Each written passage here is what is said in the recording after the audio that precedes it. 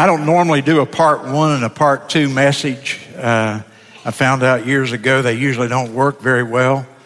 But I had so much material and so much I needed and wanted to say that I couldn't get it in this morning, so I just decided I'm not even going to try because I didn't figure you'd want to be here at 3 o'clock this afternoon still listening to me. So part two tonight of a message that I began this morning. It's called the Tech Savvy Family. The Tech Savvy Family.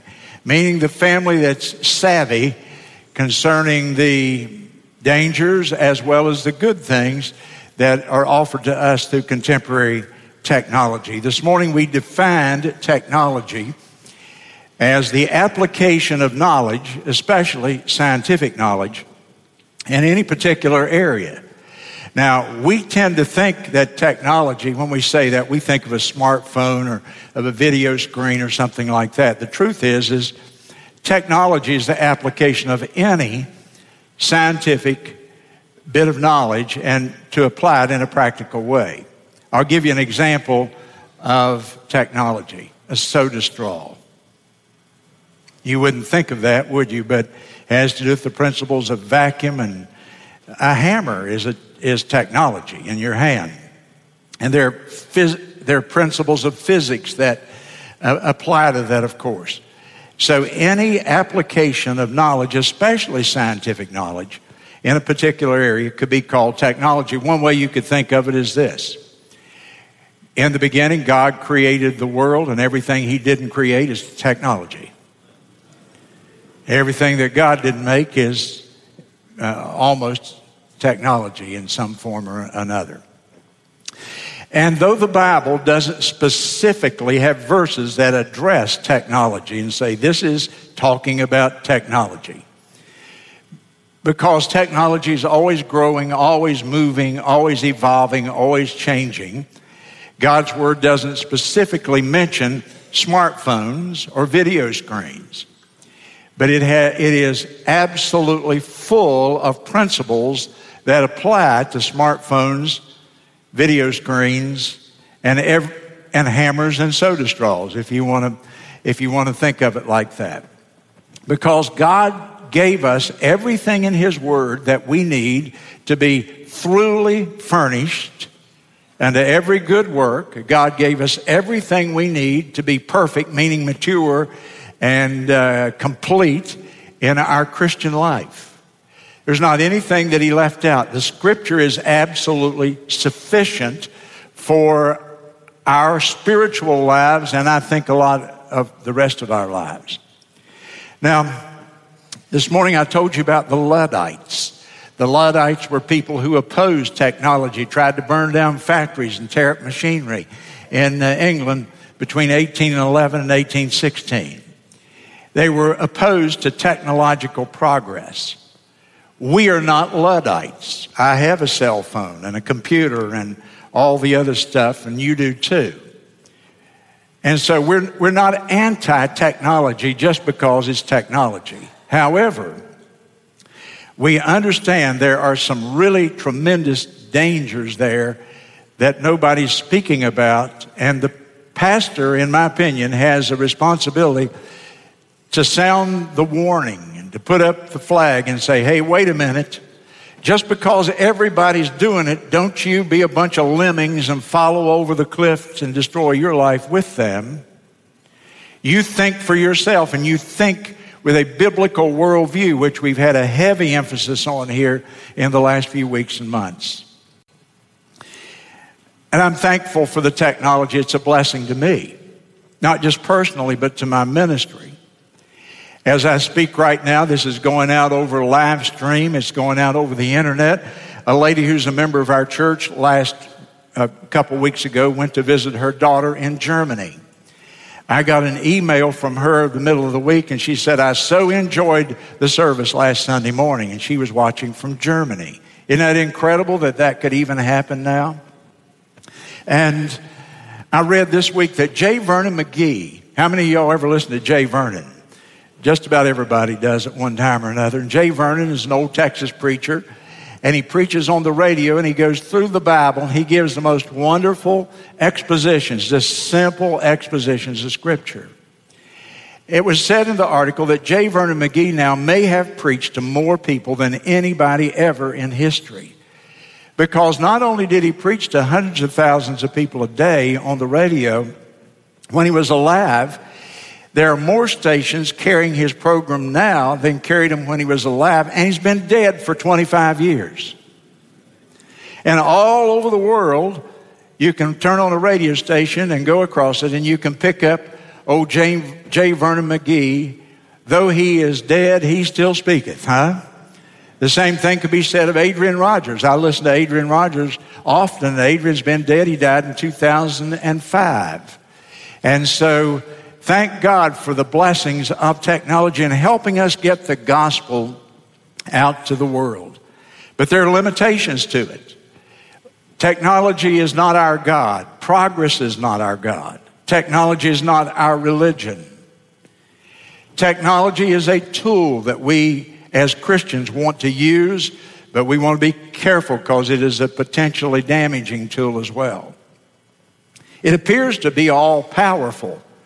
It has the answer to everything. After all, think of the marvels of technology and what it can do. It appears to be all-knowing. If you don't think so, just ask Siri. She'll tell you. She knows everything, doesn't she? But that's a phony knowledge in some cases.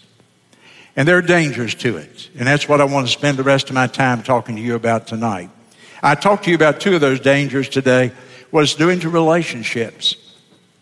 Families sit in a family room, and mom's on the computer and dad's on watching television, and the kids are on their smartphones, and nobody's talking, and we all are sitting in the same room, but there's no communication, and the relationships are deteriorating.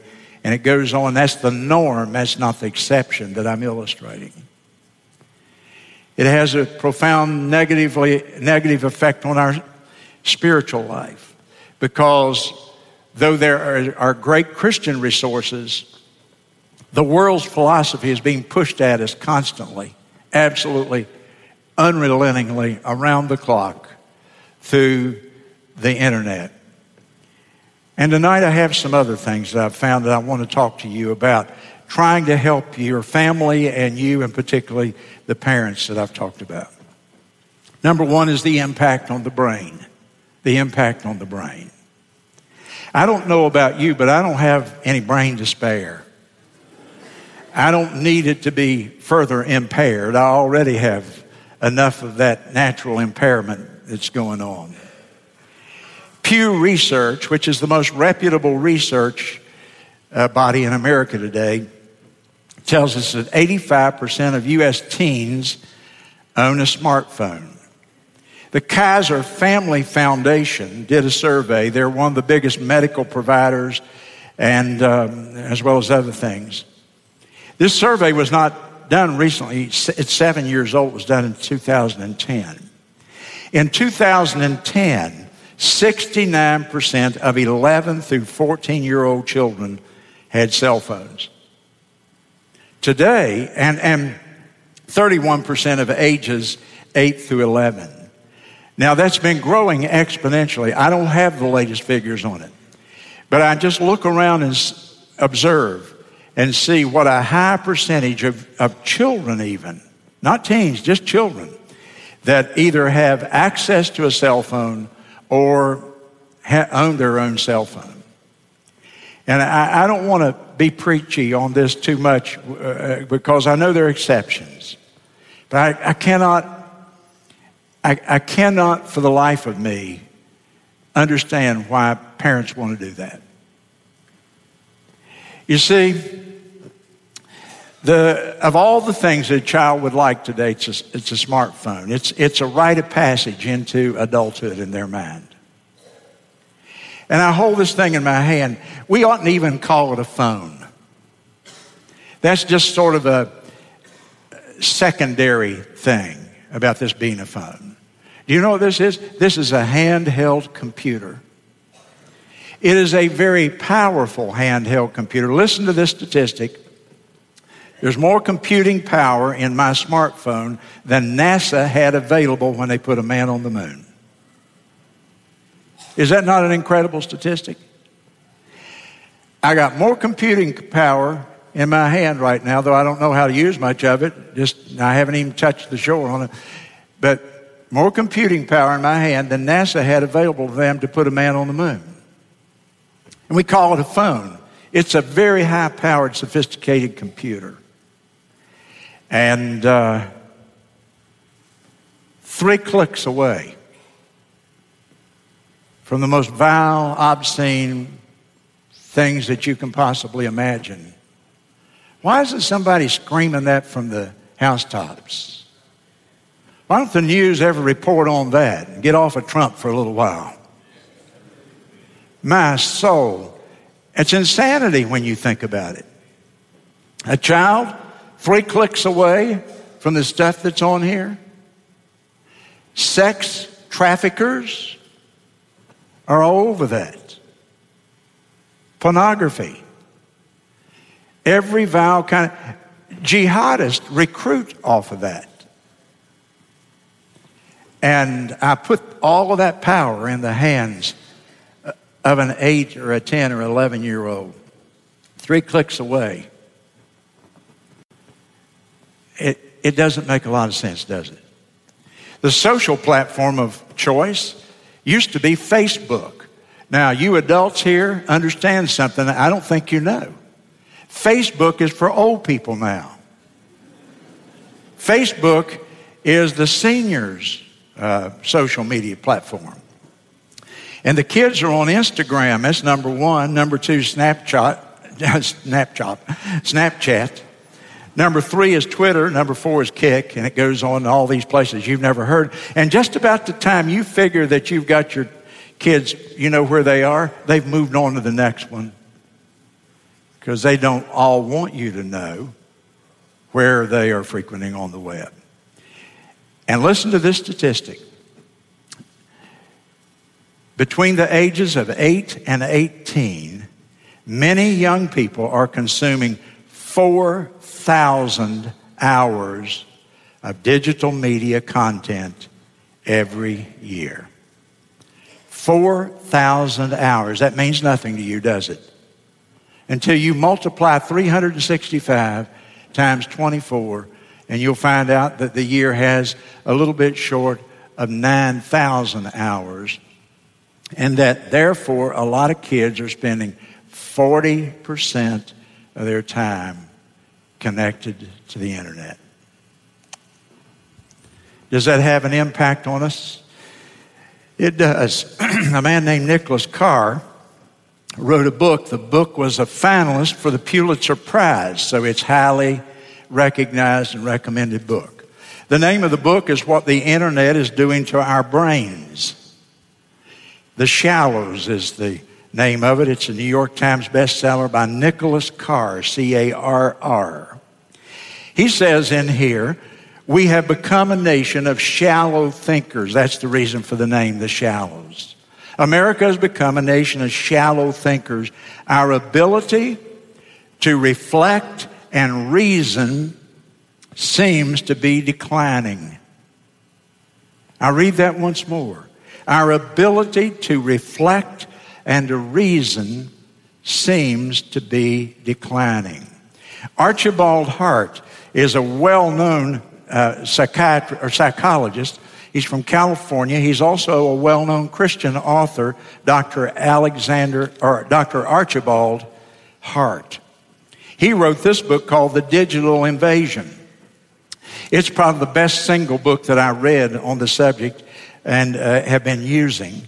We've got about a dozen copies of them out there in the media center, and I promoted it once before. We've never been able to sell them, so if you want one, they'll go pretty fast, maybe tonight, I don't know. But The Digital Invasion. And young people, young parents, I would certainly recommend that you get that book. Dr. Hart says, quote, researchers warn our ability to contemplate or meditate declines in those over-engaging the digital world. Too much exposure to the internet diminishes your ability to concentrate. That you have an inability then to read long or heavy material. He laughed and said, War and Peace, the famous novel by Tolstoy, will never be read again in a few more years because people can't handle that kind of heavy, long reading, 600-800 pages. I thought, yeah, and it's also affecting our reading of the Bible. And he goes into why that's true. Once you've been surfing on the internet, your mind is, instead of used to concentrating in long stretches of time, you're here, you're there, you're over here. And when you pick up a heavy book, it is boring because your mind has changed and has learned to think in an entirely different way. And then he goes further and he says this. He says, this is especially true among those who surf the web and multitask. And I won't go into it, but I'm trying to break myself of the habit of multitasking because I did it. And there's a lot of research that says, hey, when you're trying to do more than one thing at a time, you're not doing either one of them very well, and you're really losing time in the process. Now, it's a big thing a few years ago, but you can't sit and look at your smartphone and hear me preach. I've been wanting to say that. You ain't listening because while you're moving over here, you can't do it. And that's true of 100 other things in life. I just wanted to pick on that one, for a little while here tonight. Our digital gadgets, says Dr. Hart, are so smart, we don't have to be smart anymore. In short, they can make us dumb. We don't have to know how to spell words, do math, research a project, nor to think logically. End of quote. Now, I told you that on every one of these things, the Bible doesn't speak about multitasking and the impact of technology on the brain and so on. It never mentions that. Does it have any principles, however, that would apply? Well, what about this one? Proverbs 23:7, as a man thinks in his heart, so is he.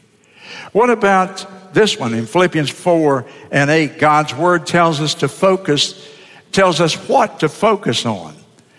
Things that are honest and just and pure and lovely and of good report and praiseworthy and so on. And then the Bible says, and it emphasizes, think on these things. You see, the Bible principles do apply to every facet of this. And then what about Philippians 4:5? Let your moderation be known to all men.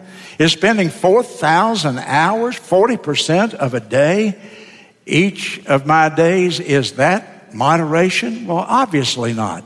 Yes, Scripture speaks distinctly in principle about these things, and technology can have an impact on our brains. Secondly, there's the danger of addiction. Now, there's been a debate for a long time in the circles that study these kinds of things. Can a behavior be an addiction or only a substance? We know that cocaine, we know that nicotine, we know that alcohol, that those are addictive substances. And we know that they create a physiological addiction. Can a behavior truly be called an addiction? And now most people would say it can be, and the primary example of that would be gambling. And we know people that act absolutely out of control when in terms of gambling. That you've read of people who go to Las Vegas and they can't quit. They've signed away their house. They've signed away every dollar that they have in the world. That it is gambling becomes an addictive behavior. And I don't have time, nor am I competent to go into all of the reasons for that, but I read this article, and I've got it in the paper. You can look at it. There's an article called How Texting is Taking a Toll on Our Teens. It was in the New York Times on May 25th, 2009, written by Katie Hafner. She said, on the average American teenager, now this was in 2009, see, that's 8 years ago. The average teen sent 60 to 80 texts a day, or 1,800 to 2,200 a month. Girls about 15% more than boys. Now, it's not uncommon for parents to see on the bill over 3,000 texts per month from a teenager, and some adults are even approaching those same levels. Dr. Nicole Radziwill has written a book called Disconnected. And though she is a psychologist who studies this, she said, I finally realized I am a social media addict. And she began to chart her addiction, if you will. She said, I found myself checking Twitter on average every 8 minutes, every 48 minutes while I was asleep. Checking my smartphone on the average of every 2.5 minutes, about 350 times a day.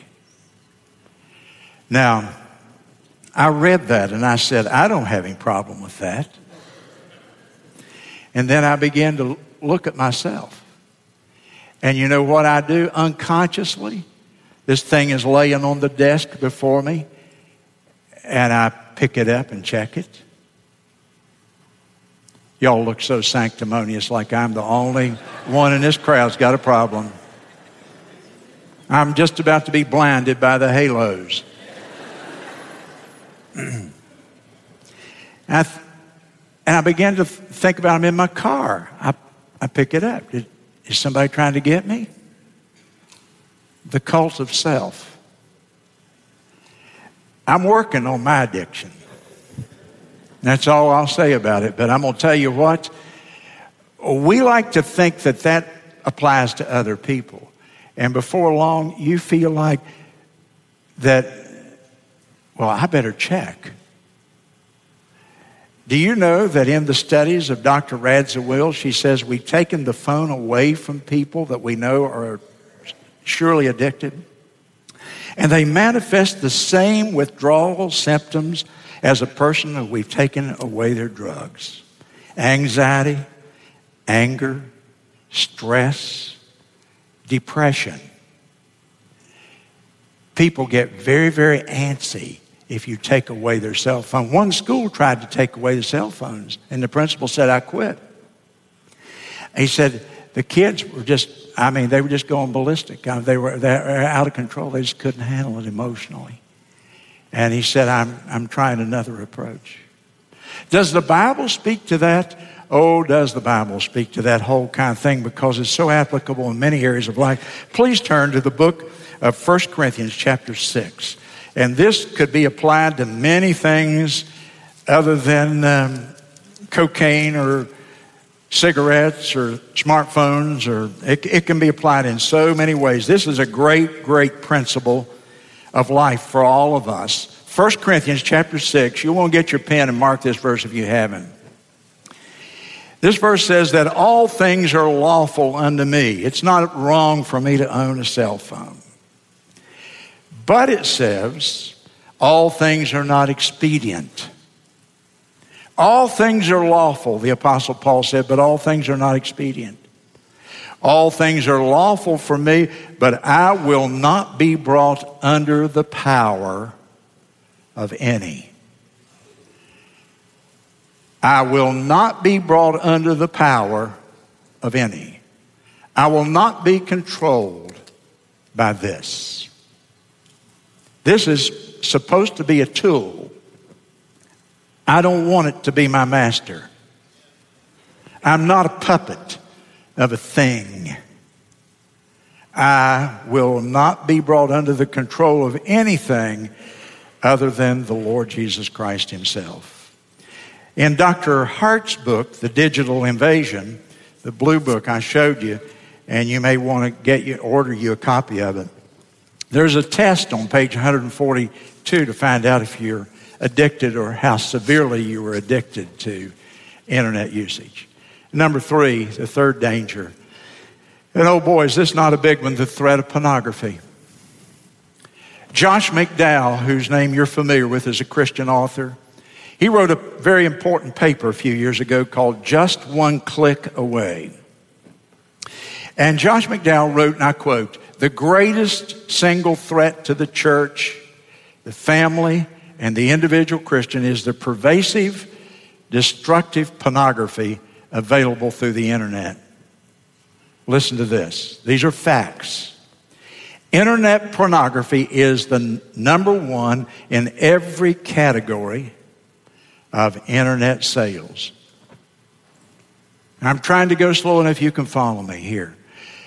Internet porn is number one in every category of internet sales.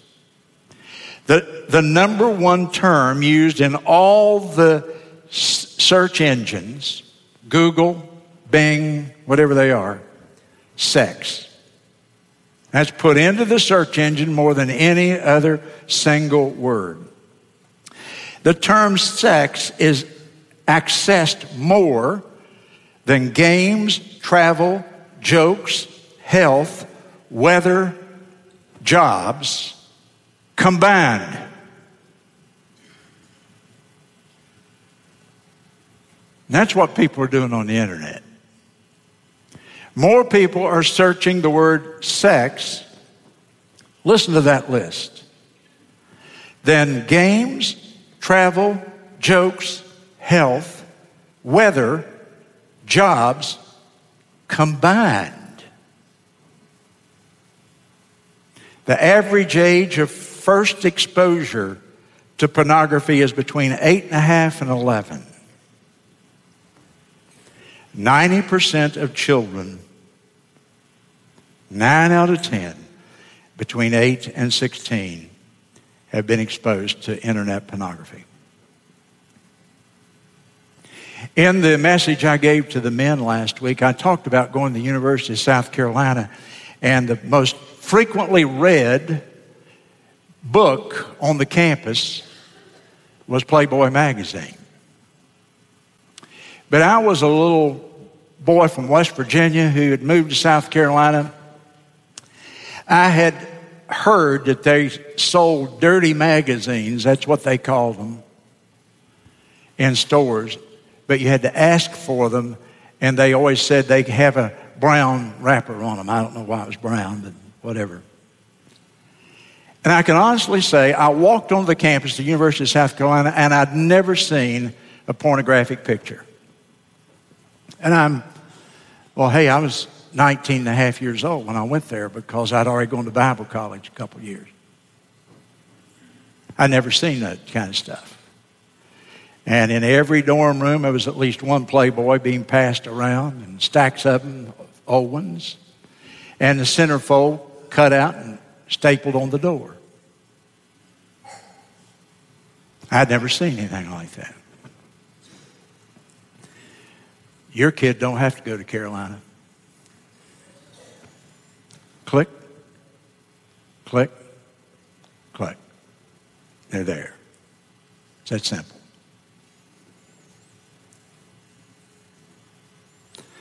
Of course, we hear about sexual trafficking. Young girls, children, boys being snatched up and sold as sex slaves, carried overseas. Unspeakable, unmentionable, horrible things I can't describe with children in here, nor do I even want to. There's danger in this dark world. Winston Churchill said this: "We become what we behold. What we look at, we become. We shape our tools, and then our tools shape us." And so we shape our tools. We make our cell phones. Nothing wrong with plastic and glass and wires and circuits. Nothing wrong with the internet per se, in and of itself. But then there's that dark underbelly that comes in. And even a child can access it. That's why I said this morning to you, We wrestle not against flesh and blood, but against principalities and powers. That's Satan himself. And against spiritual wickedness. Get the term, spiritual wickedness. It's in Ephesians 6. In high places. What are the principles? Job 31:1. I made a covenant with my eyes. Why should I think upon a maid? Back that far in the past history, Job had obviously been exposed to this whole idea of lust. And he said, I made a covenant. I said, I'm not going to look at a maid, a woman, in a lustful manner. Jesus said if a man look on a woman and lust after her, he's committed adultery in his heart, not literally, but in the heart. And there's a verse I want you to look up, and I want you to mark it in your Bible.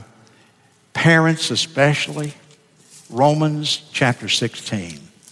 Romans chapter 16.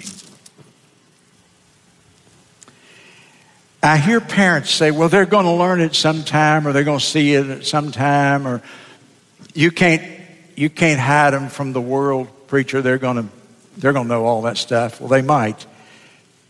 But let me show you the Bible position on that in Romans chapter 16 and down in verse 19. Your obedience has come abroad unto all men, he writes to the Romans. I am glad, therefore, on your behalf. But yet, I would have you to be wise unto that which is good and simple. Simple meaning naive concerning evil. Paul wrote to the Romans, I don't want you to go and look at everything vile and evil and wicked in the whole world. I want you to be simple. I want you to stay as clean as you possibly can. I would have you to be wise unto the good things of life and simple, naive, innocent concerning the evil. There's another one here. Number 4 is the theft of real life experience. The potential of it robbing us of real life experience. I read the story of a man, he said that he paid for a vacation trip to go and look at the whales out on the coast of California. And he said, we were in this boat out there on the Pacific Ocean, and suddenly one of the biggest sightings of whales that a guide had seen in the entire season occurred. And he said, you know what happened? I found myself and all the people on my cell phone. The whale didn't stay up, but just seconds. Everybody was trying to get the video and missed the real experience. I see that at school. A little child has a part in a program, and mama's got, and I want to say, hey, Mom, you didn't even see him. We missed the real life experience. Trying to capture that it's just the thing we do. Michael Cross and I were out on the ball field the other day. He was coaching one of our baseball teams. And Michael and I were talking about the kids' ability to play simple motor skill type stuff. And he said, preacher, you know what I've observed? Some of these little boys are 10 years old. They can't throw a ball. And he said, I said to them, just throw it like you throw a rock. And the little boy said, I've never thrown a rock. I thought, is that not sad? Can you go to heaven if you didn't learn to throw rocks? When I was a little boy, I never passed a rock I didn't want to throw. If it was flat, I wanted to find a pond and try to skip it to the other side. If it was round, I wanted to hit the tree. And if it went thump, I went, yeah. Rocks are made by God to be thrown. And he's talking to his ball team. He says they can't throw. They didn't learn the simple throwing motion. Tragic. Because now we're inside playing video games and so on. Boy, I really sound like I'm preaching right now, but And it's not just the kids. It's the mom who said she knew she had a problem. She was spending it 2 to 3 hours every evening on Facebook. And then it suddenly occurred to her, I'm not talking to my kids anymore. They're being babysat by the television set or the internet. And she was missing her life. Is there a biblical principle? Yes, there is. It's Ephesians chapter 5 and verse 16. Redeeming the time because the days are evil. What does it mean to redeem the time? To buy it back, to repurchase it, to use every minute of life as productively as you possibly can, because believe me, it'll soon be over. It passes very, very quickly. And the last principle I'll deal with tonight is technology and education. Listen to me, I'm going to read rather extensively here. But we know that schools advertise their high-tech status right now. It's a prestige thing. And so if a school gets a new order of computers or whatever they're going to get, it's a big deal. And the parents are driving this. The parents think that means that's a good school. The more technology, the better school you have, right? That's what people think. I mean, we're progressive. We're on the cutting edge. We're the cool school. And so bring it on. The more technology we can have, the better for our children. And I believe that parents are being deceived into thinking that technology is progress. Now, among private schools, and I'm the president of one and have been for 40-some years, so I know a little bit about that. I know there's heavy competition among private, even Christian schools. They spring up and there's only a limited number of customers, and so we compete for those customers, and the competition is very real. In terms of the public schools, of course, public schools, very frankly, you know my opinion about that. They're taxpayer-funded monopolies. And they have almost unlimited resources because the government will come out and the computer companies and the internet companies will give them lots of assistance, and so they keep right up. Well, there's a lot of studies that have come out that contradict the trend that more technology is just automatically better. I have an article here from The Guardian. The Guardian is a newspaper started in 1821 in England. It's one of the oldest newspapers in the Western world, continuous publication.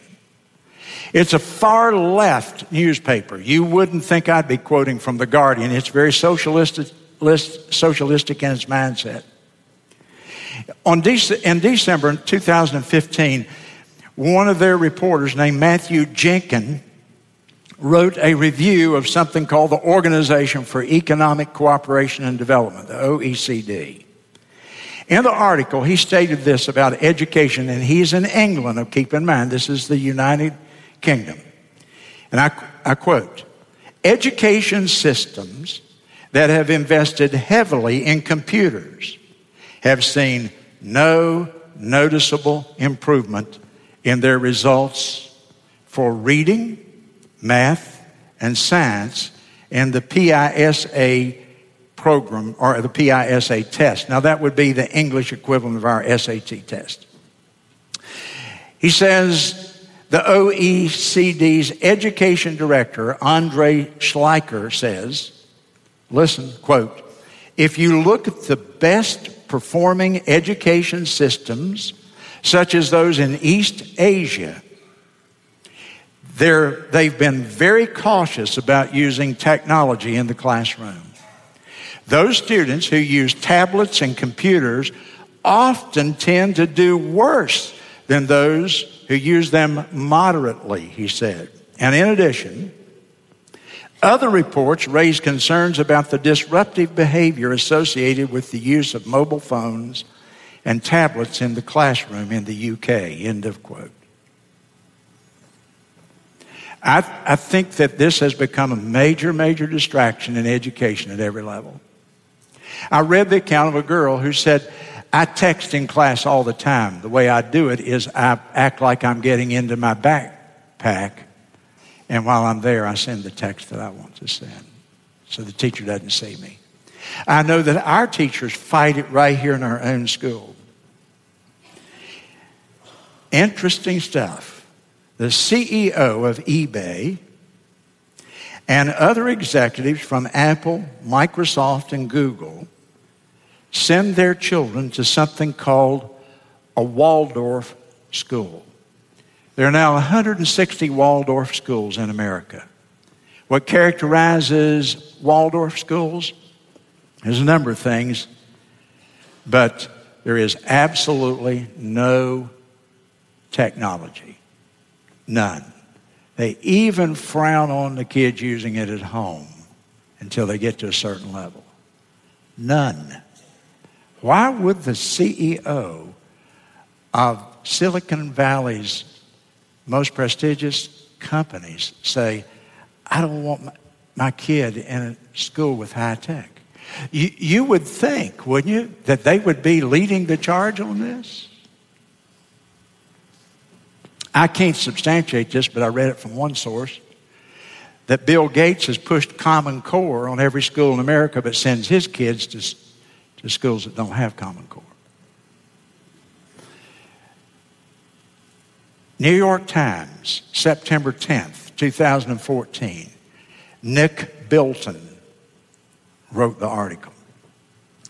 It's entitled, Steve Jobs, Low-Tech Parent. And so he said, I interviewed Steve Jobs, founder of Apple, right after the iPad, the first iPad came out. I said to Jobs, so your kids must love the iPad. He said the first tablet was just hitting the shelves. Jobs said they haven't used it yet. We limit how much technology our kids use at home. I had imagined that the Jobs household would be a nerd's paradise, that the walls were giant touch screens. Nope, said Jobs, not even close. Every evening, I make a point of having dinner at the big long table in the kitchen, discussing books and history and a variety of things. No one ever pulls an iPad or a computer. Since then, I've interviewed a number of technology chief executives and venture capitalists who all say similar things. They strictly limit their children's screen time, banning all gadgets on school nights and allocating aseptic time limits on the weekends. Very restricted. Chris Anderson is the former editor of Wired magazine and now chief executive of 3D Robotics, a drone maker. He has instituted time limits and parental controls on every device in his home. My kids accuse me and my wife of being fascist and overly concerned about tech. And they say that none of their friends have the same rules, he said of his 5 kids between 6 and 17. Well, that's because we see the dangers of technology firsthand. I've seen it myself. I don't want to see that happen to my kids, end of quote. The dangers he's referring to include exposure to harmful content like pornography, bullying from other kids, and worst of all, becoming addicted to their devices, just like their parents, said the author. But there is one rule that I found to be universal among the tech executives I polled. This is rule number 1. There are no screens in the bedroom ever, period. Can't have it in your bedroom. Why? Tick, tick, tick, pornography. Tick, tick, tick, jihadist. Tick, tick, tick, atheism. Tick, tick, tick.